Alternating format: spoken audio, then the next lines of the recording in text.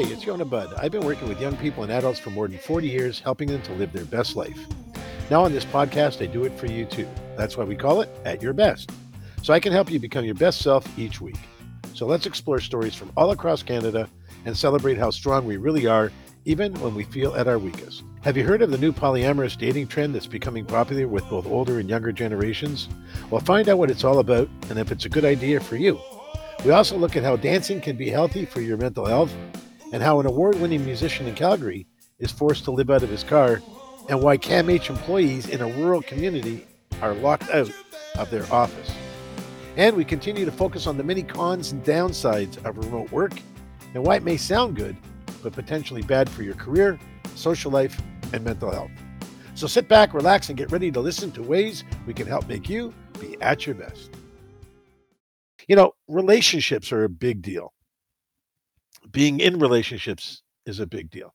You know, spending the time to build a relationship is a big deal. And spending the time, the energy, and the commitment in a relationship is a big deal. Now, I can tell you there were times where I've been married before, and there were times in between marriages where I'd be dating, and there was actually a period of time where I was serial dating, as they say, like, dating pretty much anyone I was interested in.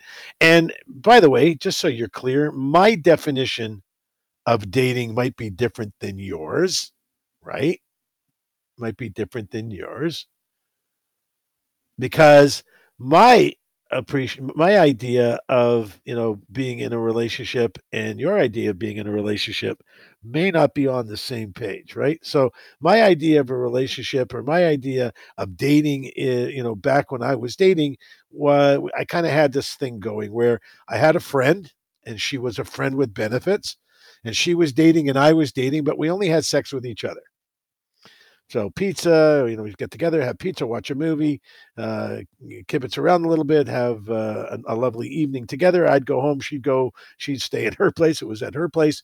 And then I would continue dating and she would continue dating until we found someone in our lives that we wanted to date, um, you know, monogamously and be in a relationship, a physical, intimate relationship. And for me, I'm only talking about me, could only be in a relationship with one person at a time where it was intimate.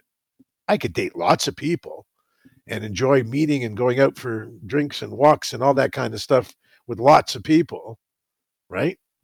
But when it came down to the real nitty gritty, getting down to the serious stuff, I can only handle one at a time.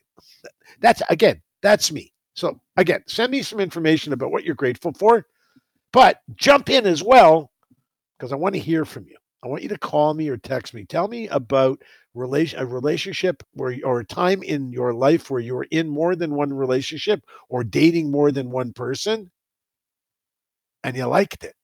Like I liked dating different people because it was interesting, but I couldn't imagine being physical with more than one person because for me that takes like a real thing. That takes time for me to get to that comfort zone. It takes time for me to be you know, that in tune with someone that I can get naked and be physical, to be blunt. I know we did have a qualifier in the beginning of the show that if you didn't want to hear, difficult stuff or, colorful stuff, you could turn it off. So I'm going to, it is a sex conversation we're going to have right now because where I want to go is to talk to you about polyamory. Polyamory is where people are in relationships with more than one person. And there are a whole bunch of combinations. And we're going to spend a couple of segments here talking about it because I need your help in understanding this. Because where I'm coming from, I can't imagine. I've been with the same girl now 37 years. And she's amazing. She's everything I've ever wanted in a friend, in a person, in a lover, and all of that stuff, right?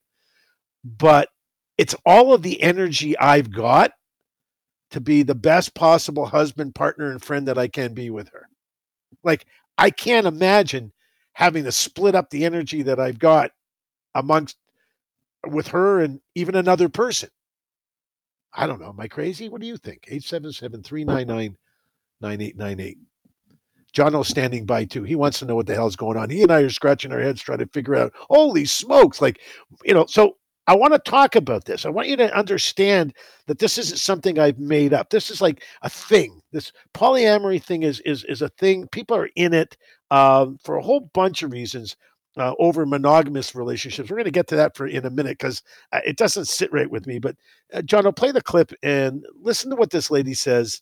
This woman says as she describes why she chooses to be in a polyamorous relationship. One of the biggest things, I still choose to be poly, and it's something that I love and can understand more. I'm not going to fill all of your needs. Nobody is going to fill all of my needs. You're not my possession. You're not my property. I love you and I want you to be free. And the way that I can express that the most is to let you be who you are. But that doesn't mean it's easy. And that doesn't mean that there's just sex happening all the time everywhere, that we're open to whatever. Well, there you go. So there's not sex happening all the time. See, it would be easier for me to understand, right? It would be easier for me to understand if it was just about sex. Okay, so you have multiple partners, you have an insatiable sex drive and whatever. Okay, so I can see that. I get my head around that. I understand it. But the emotional part, that for me is a deeper dive. I don't know what you think. That's a much deeper dive to be in a relationship with someone where you're sharing emotionally and spiritually and connecting and physically and being, and trusting and risking and all that kind of stuff with more than one person. And it's considered a dating habit. It's a dating trend. It's something that people are doing for the most part to try to spice up their relationships. I can tell you from not firsthand experience, but working with people with patients that have tried to spice up their physical relationships, their marriages in particular, their committed monogamous relationships by bringing somebody else into it. One situation comes to mind just recently where I was talking to somebody who was trying to deal with how to put his relationship back together after he and his wife decided that they're going to bring a third in to the relationship. Come back from break. I'm going to tell you exactly how that worked out. And we're going to talk some more about this whole concept of polyamorous relationship, the different definitions, how it kind of comes about. And maybe you can help me understand a little better about how to make something like this work. Because I certainly don't have the mental, physical, or emotional energy to do more than I'm doing with the woman I love right now. And the thought of cheating or having something else on the side, another family, another group of people, holy smokes, I get great anxiety just thinking about it. The relationship that I was talking about with a particular patient that called me to say that he and his wife had decided, I mean, we talked about it in therapy. I didn't think it was a good idea at the time. His wife was very interested in trying new things and combinations, physical relationships, sexual relationships with others in their group. Anyway, they decided that they were going to go to a swingers club. That's where you can go with a partner and switch partners or bring a partner in or whatever, all kinds of combinations. And anyway, they did that. And then she connected with somebody else and they eventually came back to their home a couple of times. And within 3 months, the relationship was over because she was jealous. He was spending too much time with the other girl, and he was jealous. She was spending too much time with the other girl. There was another female brought into the loop. Anyway, it didn't work out. I'm old school guy. I don't know how this stuff works. So help me out. Okay. Give a guy a break here. 877-399-9898. Try to help me figure this stuff out. So let's understand what a polyamorous relationship is. So poly is it's a Greek word. It means many, and the Latin word amor, right? So many amor. So polyamorous, many individuals, involves partners agreeing to engage in romantic or sexual relationships with other people, with, of course, the knowledge and consent of everyone that's involved. There's no lying, there's no cheating, there's no deceiving. I'm not sure. There's got to be a little lying, a little deceiving. Maybe not. You're not exactly honest about how you feel about it. I don't know. I don't want to be judgy here. That's not my job, right? But I find it difficult. And I keep going back to the relationships that I've been in over my life and how much time and energy it takes to do a good job in my world with just one person. So the concept of having multiple partners and trying to be good at it, being a good person, and having that not turn out to be, a really horrific situation where something all of a sudden goes wrong because there's a lot of jealousy now in the loop. Like, listen to this couple. They talk about how difficult it can be to deal with the natural emotion like jealousy and stuff in a non-monogamous polyamorous relationship. Jono? So Daniel, how do you deal with jealousy in the relationship when I'm out doinking some other dude? Oh man, it was hard. Guys, we all deal with jealousy. All of us. All of us. It's It doesn't innate. matter whether you're a non-monogamous or polyamorous or monogamous. Well, there you go. Right? Like it's a combination of I guess what maybe works for you and what works for your partner. According to the Abacus data, and there's a poll that they did, Abacus data poll from 2022, that found that 25% of Canadians say they're open to the idea of a polyamorous relationship. If you're not sure what that is and you're just tuning in, that's where you have a relationship with more than one person. So, example, something called a triad, which is a polyamorous relationship between three people who are involved with one another, right? Is it okay to accept it that monogamy is maybe not good for you? Or, if one of you is in it feels like you should be in a monogamous relationship and you don't, is this better than cheating, at least bringing it forward? Does it make more sense to have this open conversation? I think so. I think if you're not feeling like the person you're with is enough, whatever enough means, I think it's important to talk about it. I think it's important to talk about it with great sensitivity. So remember, when you're talking about bringing somebody else into a relationship, it suggests that either we're looking for something to spice up the relationship for whatever reason, and one or the other, or two people that are in the relationship, one for sure, probably both at some point, are going to have some subtle thoughts that, at least in my experience, talking to people about this kind of stuff, is that you start to feel that you're not enough. So there's a feeling of inadequacy, right? Which is all about lacking confidence and lacking self-esteem. So the whole concept of these polyamorous relationships are where you're supposed to be in it together with your partners. So something called a V, like the letter V, is a polyamorous relationship between three people in which two are involved with one person but not with each other. Then there's something called a compersion relationship. compersion, compersion relationship, and it's the joy experienced seeing a partner's joy in another relationship. So it's the opposite of jealousy. Then there's something called being in a quad. I know it's a lot to keep track of, right? All these labels for a relationship. Quad is a polyamorous relationship between four individuals. And one person might be involved with three, or they may be all involved with each other in combinations of, who knows, right? Now, in a relationship with a single individual, one-on-one, the difficulties of trying to be there for the person, being understanding, being warm, being caring, being, being trustworthy, being able to share and risk, hard to do with, get down to being able to do it well properly with one person in a relationship. It's not so easy when you start thinking about at least for me, start thinking about multiple people that I have to care about and be connected to. I mean, I do it now with my children and my father and my brother, like people in my life, my family. Now you add the level of physical, emotional, and romantic involvement to the whole thing. It gets really tricky. Like, how do you make sure that one doesn't piss off the other? Like someone in this trio, or someone in the quad, or someone in the V, right? And then if you have a nesting partner, that's really the person you're talking about. The nesting partner is the one you actually live with. So I don't know. I don't know how you feel about it. I'd love to get your thoughts. 877-399-9898. But can you imagine, right? Can you imagine? You're in a relationship. Your partner comes home and says, "You know what, honey? I'm really thinking that why don't we bring, someone else into our relationship?" Now, I don't know about the partner you have, but the partner and I have, she would instantly go, "Why? Why do you feel it necessary to bring somebody else into the relationship?" Now, I can't imagine that this conversation just comes out of nowhere. I can't imagine that this conversation is just all of a sudden, "Hey, by the way, babe, have you thought about being in a polyamorous relationship with, some other people?" And then someone in that relationship, one or the other, or both, looking at each other, trying to figure out, okay, why? It's a little odd.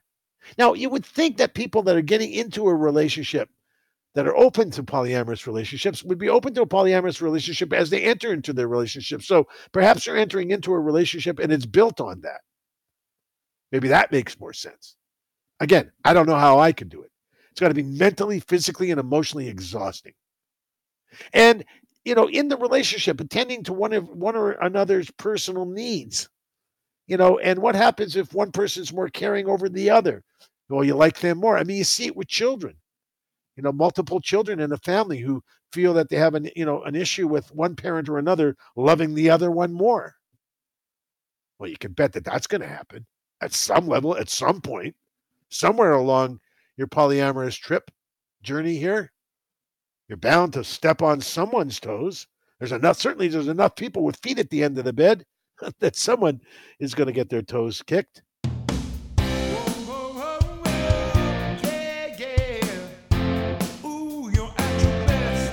Okay, I'm just standing up here, kind of dancing my way through. I'll get down on it. Okay. So listen to me. Were you just tapping your toes? Come on, anybody who knows the song, you're tapping your toes. I could see Jono in the studio. He was tapping his toes. He's so young, he doesn't even remember the song, but he knows it enough to tap his toes. I was certainly, my feet were moving. My body was grooving. I was swaying from side to side, bouncing up and down. Guess what I was doing? I was working on my mental health. Can you imagine?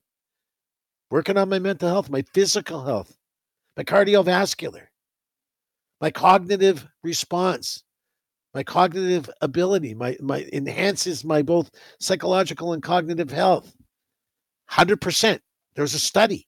I'm not making this stuff up. I know for me, when I come and I'm in the car, I'm having kind of a rough day. I'm driving. I used to do a lot of jail visits and such, work in the prisons. And God, a couple hours in an environment like that kind of makes it difficult to shake it away so easily, or working in the clinics back in the day, or picking people up off the street from, doing recovery work and rescue work, and just kind of kind of get to your guts a little bit. And every so often, and not every so often, pretty much every time, when I was free again, all alone, driving back home or to the next place I had to go, I was cranking my tunes. I still crank my tunes, especially in the summertime. I'm a bopper and a singer. I mean, I bop and I sing in the seat. You look at me and figure, oh, this guy's crazy. Oh, I am a little crazy for sure. Not in a psychological way or not in a diagnosed way, but yeah, a little crazy. Another conversation another day. But bopping and dancing, moving and grooving, can you imagine? You're having a crappy day at work. Yeah, crappy day at work. You can hardly get out of the place. If you're fortunate enough to actually be going to work these days and getting a break from home, well, we're going to deal with that later too. Stick around. I'm getting back on my rampage about working from home. Anyway, we'll do that later. Stick around. But anyway, let's get back to this. The dancing and and having a crappy time. You get in the car, you crank your favorite tunes, and you're bopping and you're grooving and you're moving and you're singing. All of a sudden, you feel better. Well, let me tell you something. You can dance your way to better mental health, according to Neuroscience News. Their structured dance programs are beneficial, sometimes even superior to traditional physical activities, and for enhancing one's psychological and cognitive health. They did a big study was done, and it was participants from 7 years of age to 85 years of age, and they compared the effects of different dance programs, different dance genres on things, compared to things like walking, other forms of exercise, weight training, and so on. Dance-related exercise, big help. Structured dance interventions of at least 6 weeks can significantly improve someone's psychological and cognitive outcomes, especially if you have to do things like study and learn dance routines. Working on the studying of the dance steps. Forget about the fact that you're moving your butt and running, hips back and forth and tapping your toes and moving and grooving and having a really good time. But if you're actually learning how to dance and learning dance steps, it improves your cognitive behavior, your cognitive strength, your cognitive health, if you will. Because the ability to remember those things is what cognitive strength training is all about. You have to work at training the muscles in your body, including your memory, including your cognitive recall and such, right?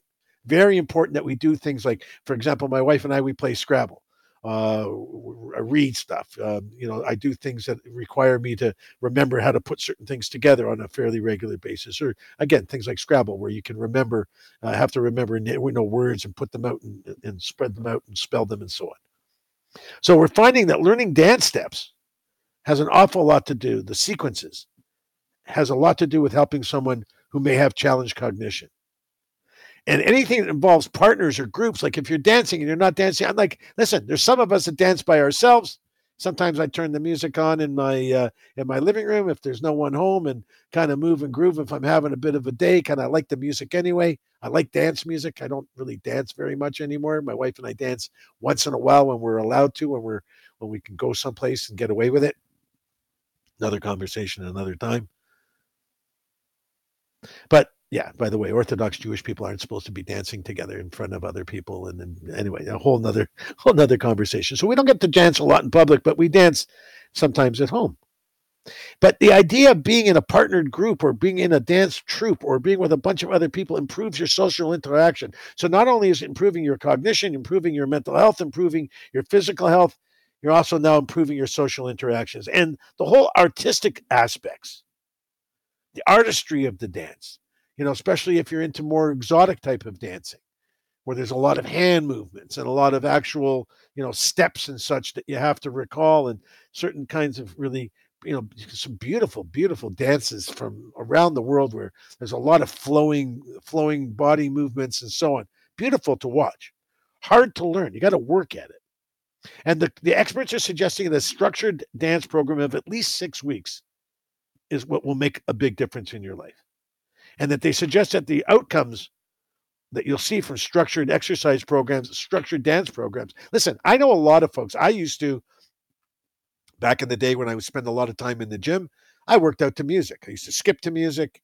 I used to shadow box to music. I used to hit the heavy bag to music, the speed bag to music, do my weight training to music. Now I'm doing more stretching, more yoga-ish type stuff. So not really dance music kind of exercises. I don't know. What do you think? 877-399-9898. Appreciate hearing from you. Don't you find that dancing just makes you feel a little bit better? Kind of gets you in the groove, kind of gets you moving. So that body movement is really good for you. If you move your feet around like I'm doing right now, it's really good for you. If you remember actual steps, it's really good for you. And it's fun. It's like eating healthy food that tastes good. I don't know what those are, but kale, for example, just on the side. If you've ever taken kale, I don't know if anybody out there likes to eat kale. It's really good for you. Tastes crappy unless you do stuff to it. I bake it up and put salt on it and bake it up and eat it like chips. It's dry stuff and it's crumbly and it tastes good and it's pretty good for me. Like anything else, you can't eat too much. So dancing is like kale for me, for my physical exercise. Music, actually, is really the lead to the dance, if you will. It's the music really that gets me going initially.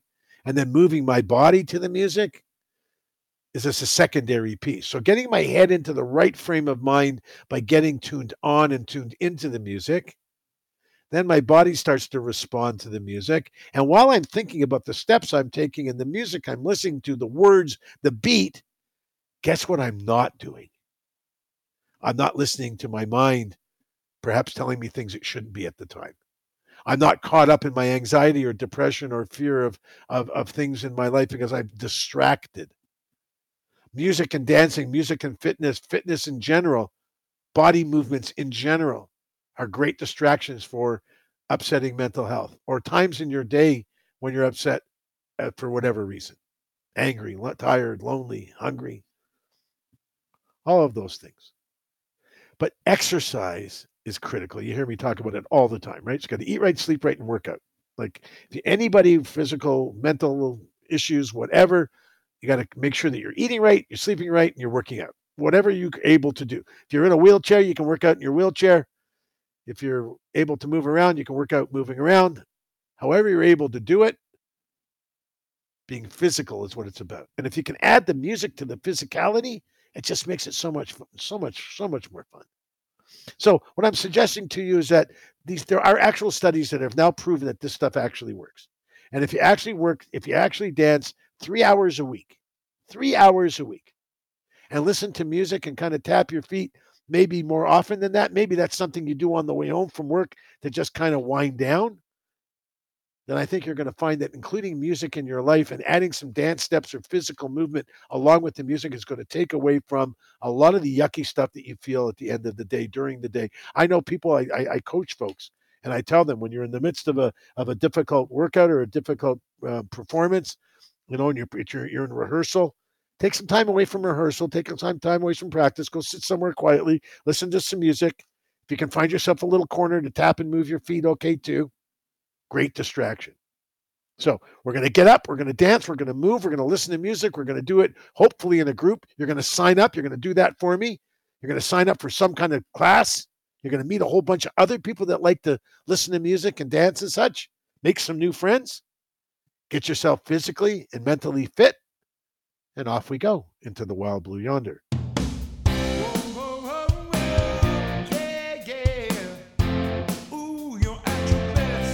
Story that's kind of a good feeling story, but it's kind of sad that we have to have this conversation.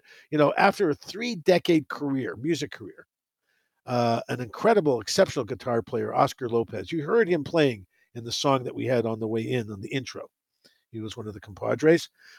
He's now 70 years old, and he shared the stage with some huge, huge players over his career. And he was nominated, I think, for 7 Junos since 1995. He won 2 of them, and just a very talented guy. Just been around music forever. He came to Canada from Chile in 1979. Started playing the guitar. He worked as a janitor, but he ended up deciding he could play his music. He was actually seeking mental health treatment at Rocky View Hospital in Calgary, and he had a revelation while playing the guitar in his room that people were actually listening to him and loved what he had to play. So as a result, he just continued to play and made a career of it. Well, he's been very much upfront. Oscar has. He's been very much upfront about his situation and how it kind of turned from being, a pretty well-known guy with a pretty decent background and career to all of a sudden homeless and living in his car. Have a listen. Knew there was not going to last forever. Never knew they was going to get to this point. Everything that I'm taking right now, I'm absorbing, it's all good for me. It has made me humble. It has made me honest. This is just a bump in the road, honey. There you go, just a bump in the road. So here, imagine that your favorite musician, one of your favorite musicians, you turn around, and we've all heard it, right? We've heard it about famous hockey players and famous athletes from various sports in Canada, famous musicians and actors from various parts of the world in North America, LA and New York, places like that. We find out later on that, for 20 years, they've been living out of a hotel room, paid for by friends. Or, worse than that, living out of their car, or worse than that, living on a bench, or worse than that, living on a cardboard box with nowhere to go. People that at one point came from a position of some form of fame and notoriety, maybe not fortune. So one has to ask themselves a question. In the country that we live in, how does someone that's that great fall from greatness without anybody there to catch them? That's the question I have for you, my friends. Don't you think we need to do a better job at catching people?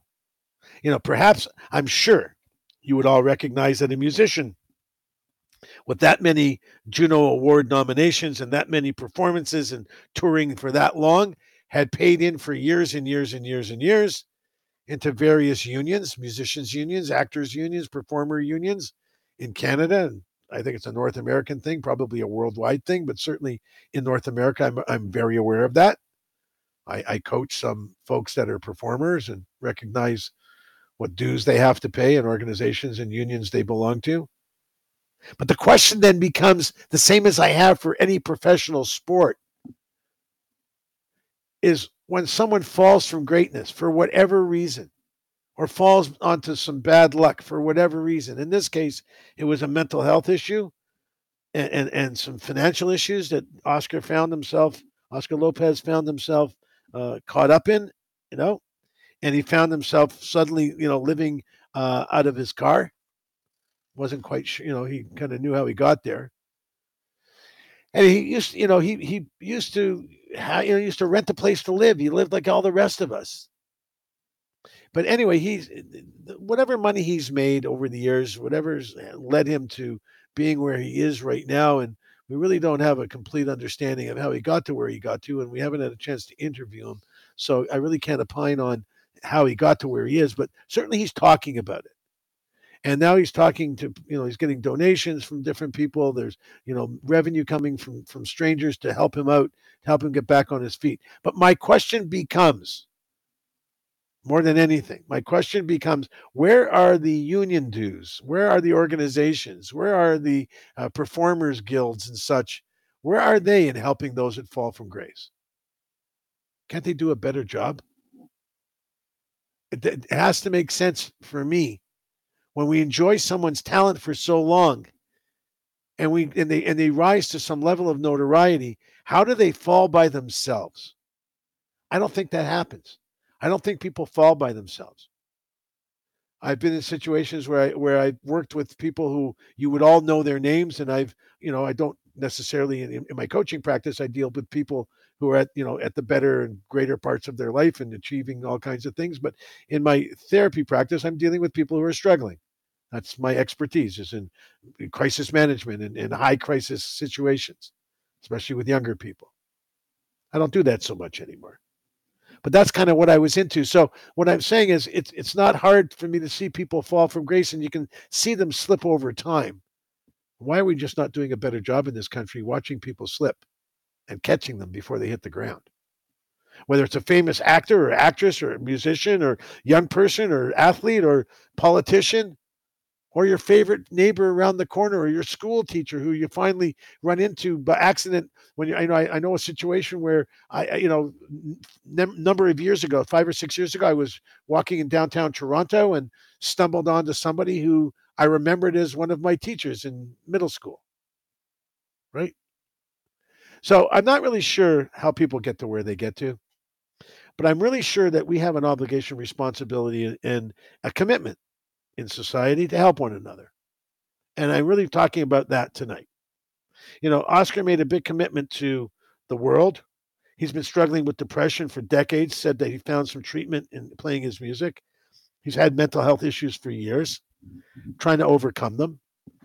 I can't tell you how many remarkably talented people are out there, my friends, that struggle, that have a hard time just getting through day by day. But you look at their artwork, listen to their music, read their poetry, watch them act, watch them perform, watch them play a sport.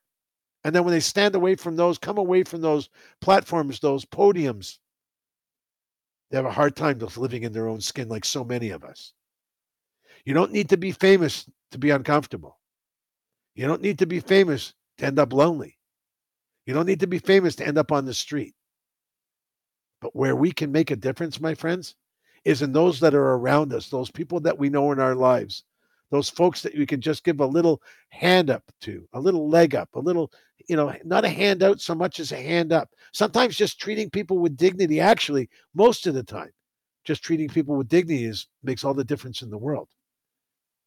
Helping somebody out, but while you're helping them out, making them feel good about it, as opposed to giving them charity.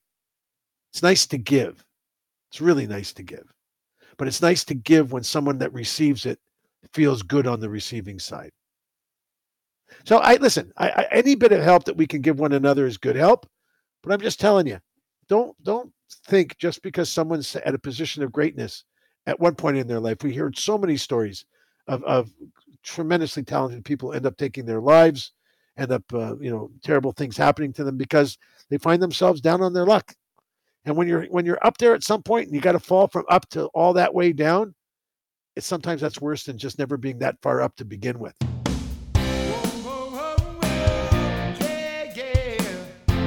Ooh, you're at your best. Talking about public enemy.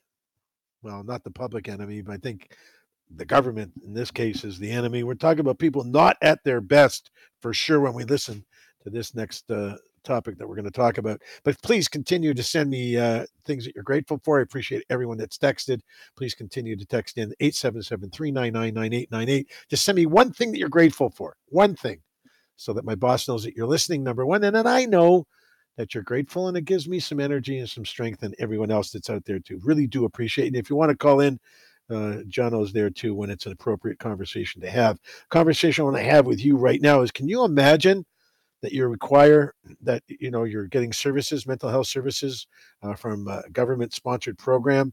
You show up for your program, you show up for your sessions, your clinic, your group, whatever, and it's locked. Place is locked. So it's one thing if you're a patient, right? It's one thing if you're someone that's requiring those services and showing up, and okay, you can figure maybe something happened, someone got sick, whatever. There's an issue, there's some kind of outbreak, so they closed the place down. But can you imagine if you worked there? Yeah, imagine if you worked there. CAMH, Canadian Association of Mental Health. Can you imagine? They have their centers in Cochrane, Iroquois Falls, Matheson, Kirkland Lake, and New Liskeard have all had their workers locked out of their respective centers. It's ridiculous. I can't imagine in this day and age how anyone in their right mind, money, no money, how anyone in their right mind can come to terms with this. These are high area needs. These are areas that have high demand for these kinds of services. And the Canadian Mental Health Association Cochrane Temiskaming branch made the announcement on Monday. And it has something to do with not being able to reach some original arrangement with the union. So it's union and government, and it's a bunch of crap. And in the meantime, 147 employees that are in this part of this OPSU union, Local 6 through 31, they're all part of this union situation, and 147 of them are locked out. Now, we don't have enough mental health people out there that are working, that are allowed in the office. If everyone worked, we still are, down by at least half of the number of people we need, maybe more. It probably double the number of mental health care workers and peer support workers that are out there. So rather than beef it up like the government keeps talking about, again, I'm not anti-government. I'm not a politician, and I don't want to talk about politics. I want to talk about stupid decisions.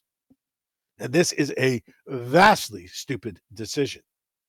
So the lockout's largely due to failed negotiations surrounding pension and long-term disability payments, basically trying to force the workers by having to pay an increase out of their pay of 6.4% of their gross wages for programs that not everybody can afford, not everybody wants to. So it's not even over a wage necessarily. It's not even over whether there's enough funding to keep the place open. It's the argument, the closeout, the reason that people are locked out and hundreds of people are not going to get the therapy. Remember, 147 therapists, 147 support people, workers, part of the Canadian Mental Health Association.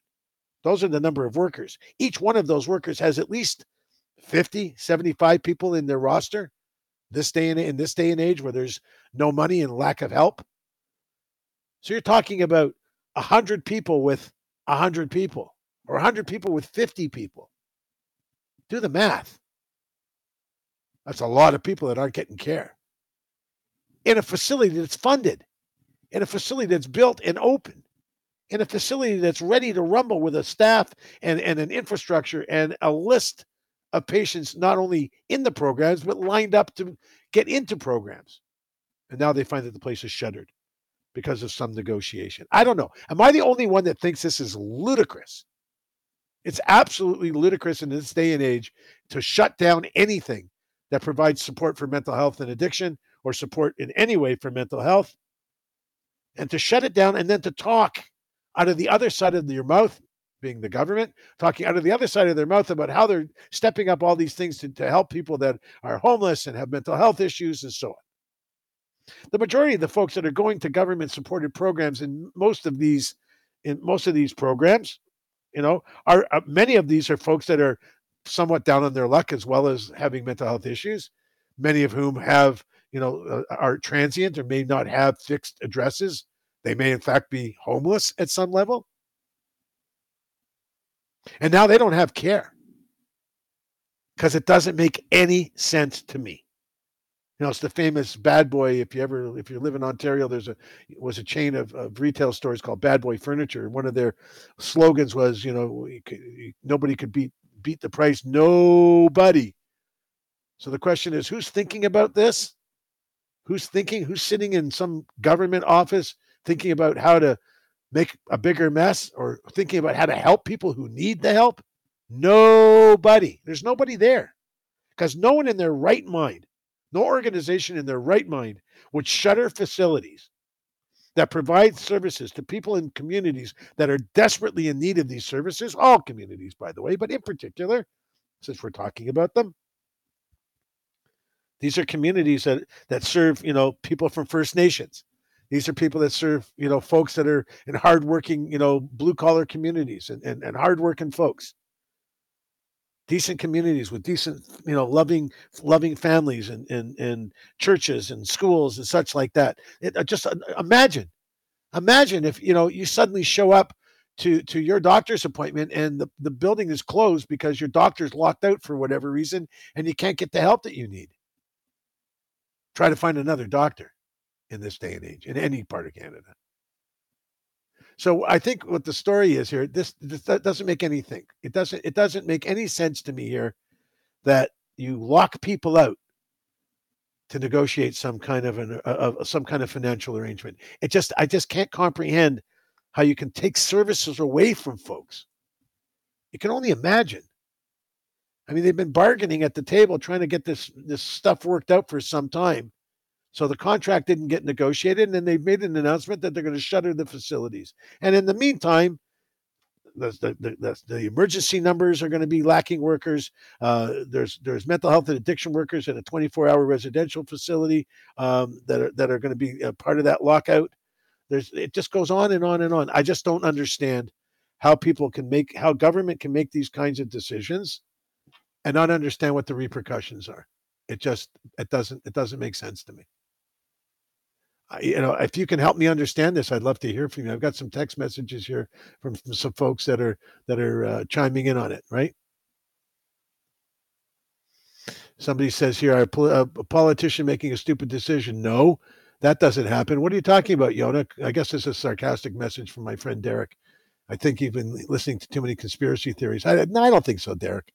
I think this is a I almost said the wrong word, pretty crappy situation. You caught me. Didn't get all the way out of my mouth. But that's why we have the disclaimer, because sometimes I say the wrong thing. But this is ridiculous. Like, it's not even, I don't even know how to, I can't provide therapy around this. I can't provide some counseling or anything around this that I can talk to you about and explain how this is okay and how this makes any sense. In this day and age, in this country, shutting people down from services that are so desperately needed just makes no sense at all. Anyway, so much for that. Hopefully it's going to make a difference if anybody's listening. Get on with it up there. Just get yourselves together. My friends at Canadian Association of Mental Health, they're listening. Come on, you guys can do better. You know how to do better.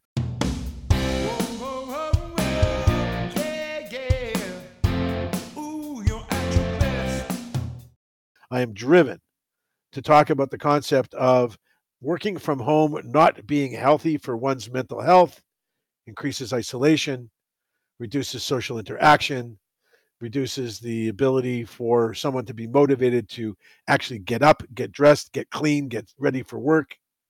The concept of work, right? It's an issue. It's a real issue. We understand that there's benefits, right? There's benefits. The benefits are increases flexibility, it's better work-life balance, but not really. Like, it's really not a better work-life balance if you think about it. There's something for me. I don't know how you feel about it. 877-399-9898. You can text me or call me. Tell me what you're grateful for, because that's open all night. Or in particular, talk to me about this work from home thing. Are you in the midst of it? Are you working from home right now? Or are you going to the office, going back to the office or back to the place of business, back to the store? I guess if you're in retail, it's kind of hard to work from home.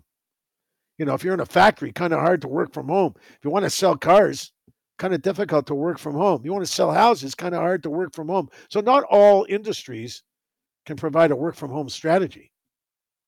So yeah, maybe for some people, they think it's a better work for life balance. I'm not really sure what that's about. I find it much easier to have separation between work and life in my home life. Actually, I have a studio in my home. I'm fortunate. I'm able to have a studio in my home where I do video work all day long with patients and clients, and I lecture and do all kinds of things and speak, mostly virtually. I do some stuff in person now as well. But for me, when I leave my studio, I close my door. And I keep my door closed until I'm ready to go back to work. And when I get ready to go back to work, I'm ready to go back to work. I'm dressed for work. My hair's combed. I brush my teeth. I use deodorant. I put on clean underwear and socks. And I'm ready to rumble. So we have a guest with me tonight. And her name is Dr. Terri Griffith. And she works at the Keith Beedie Chair. She is the Keith Beedie Chair in Innovation and Entrepreneurship at Simon Fraser University, Beedie School of Business. She's going to join me right here in a second.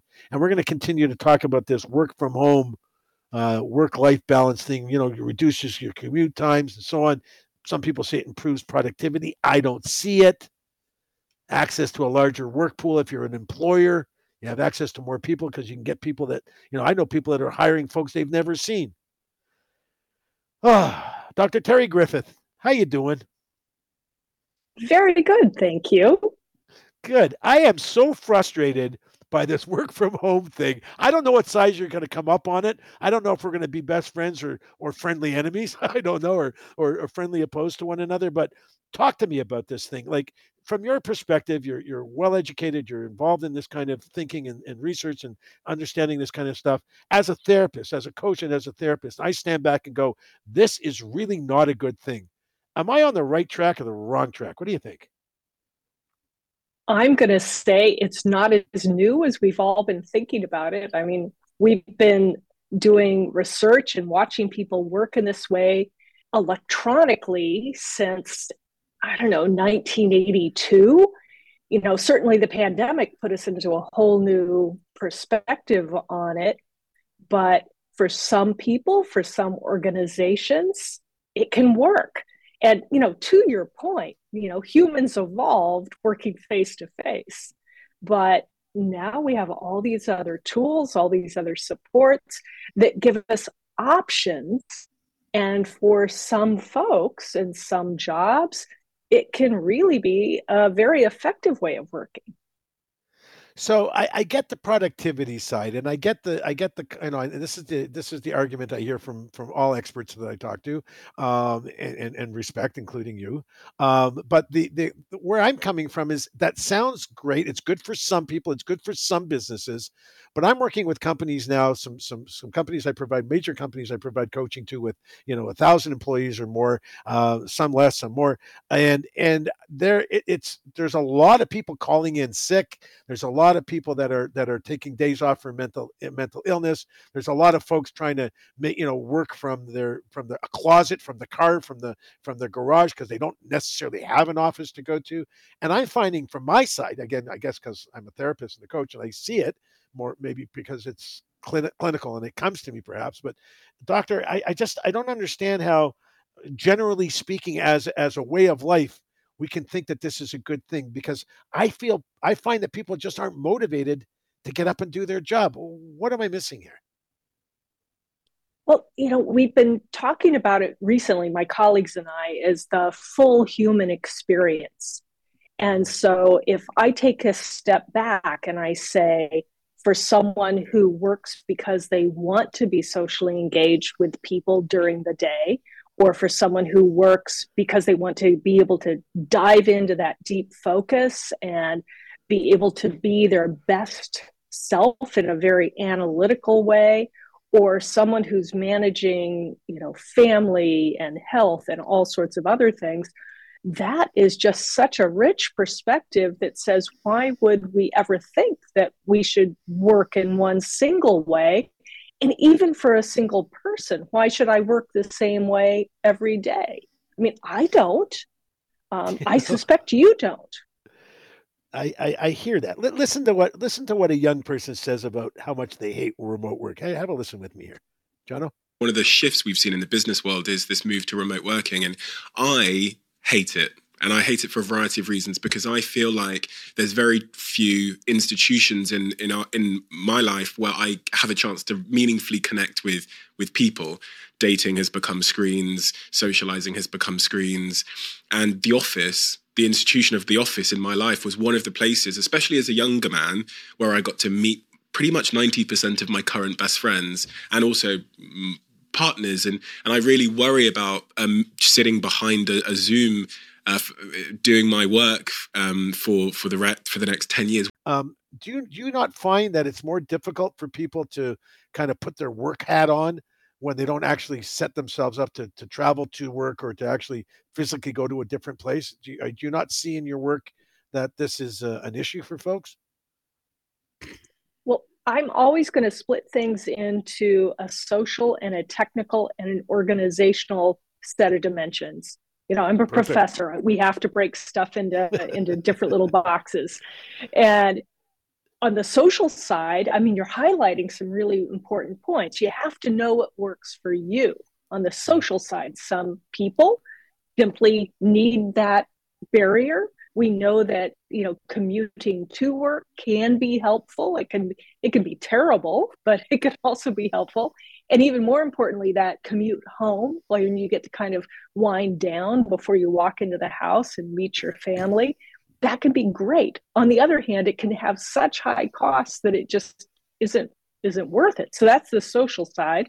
And then on the more, I don't know, I guess the technical side of it is, do I have the technology that makes me be effective at work when I'm not in an office? And maybe I don't. It's a privilege to have the kind of, internet connection, video cameras, quiet space. And then for my organization, is the organization tuned up to be either a very much you've got to have FaceTime, button seat time, or are they really fully engaged with what it takes to have remote workers be their best?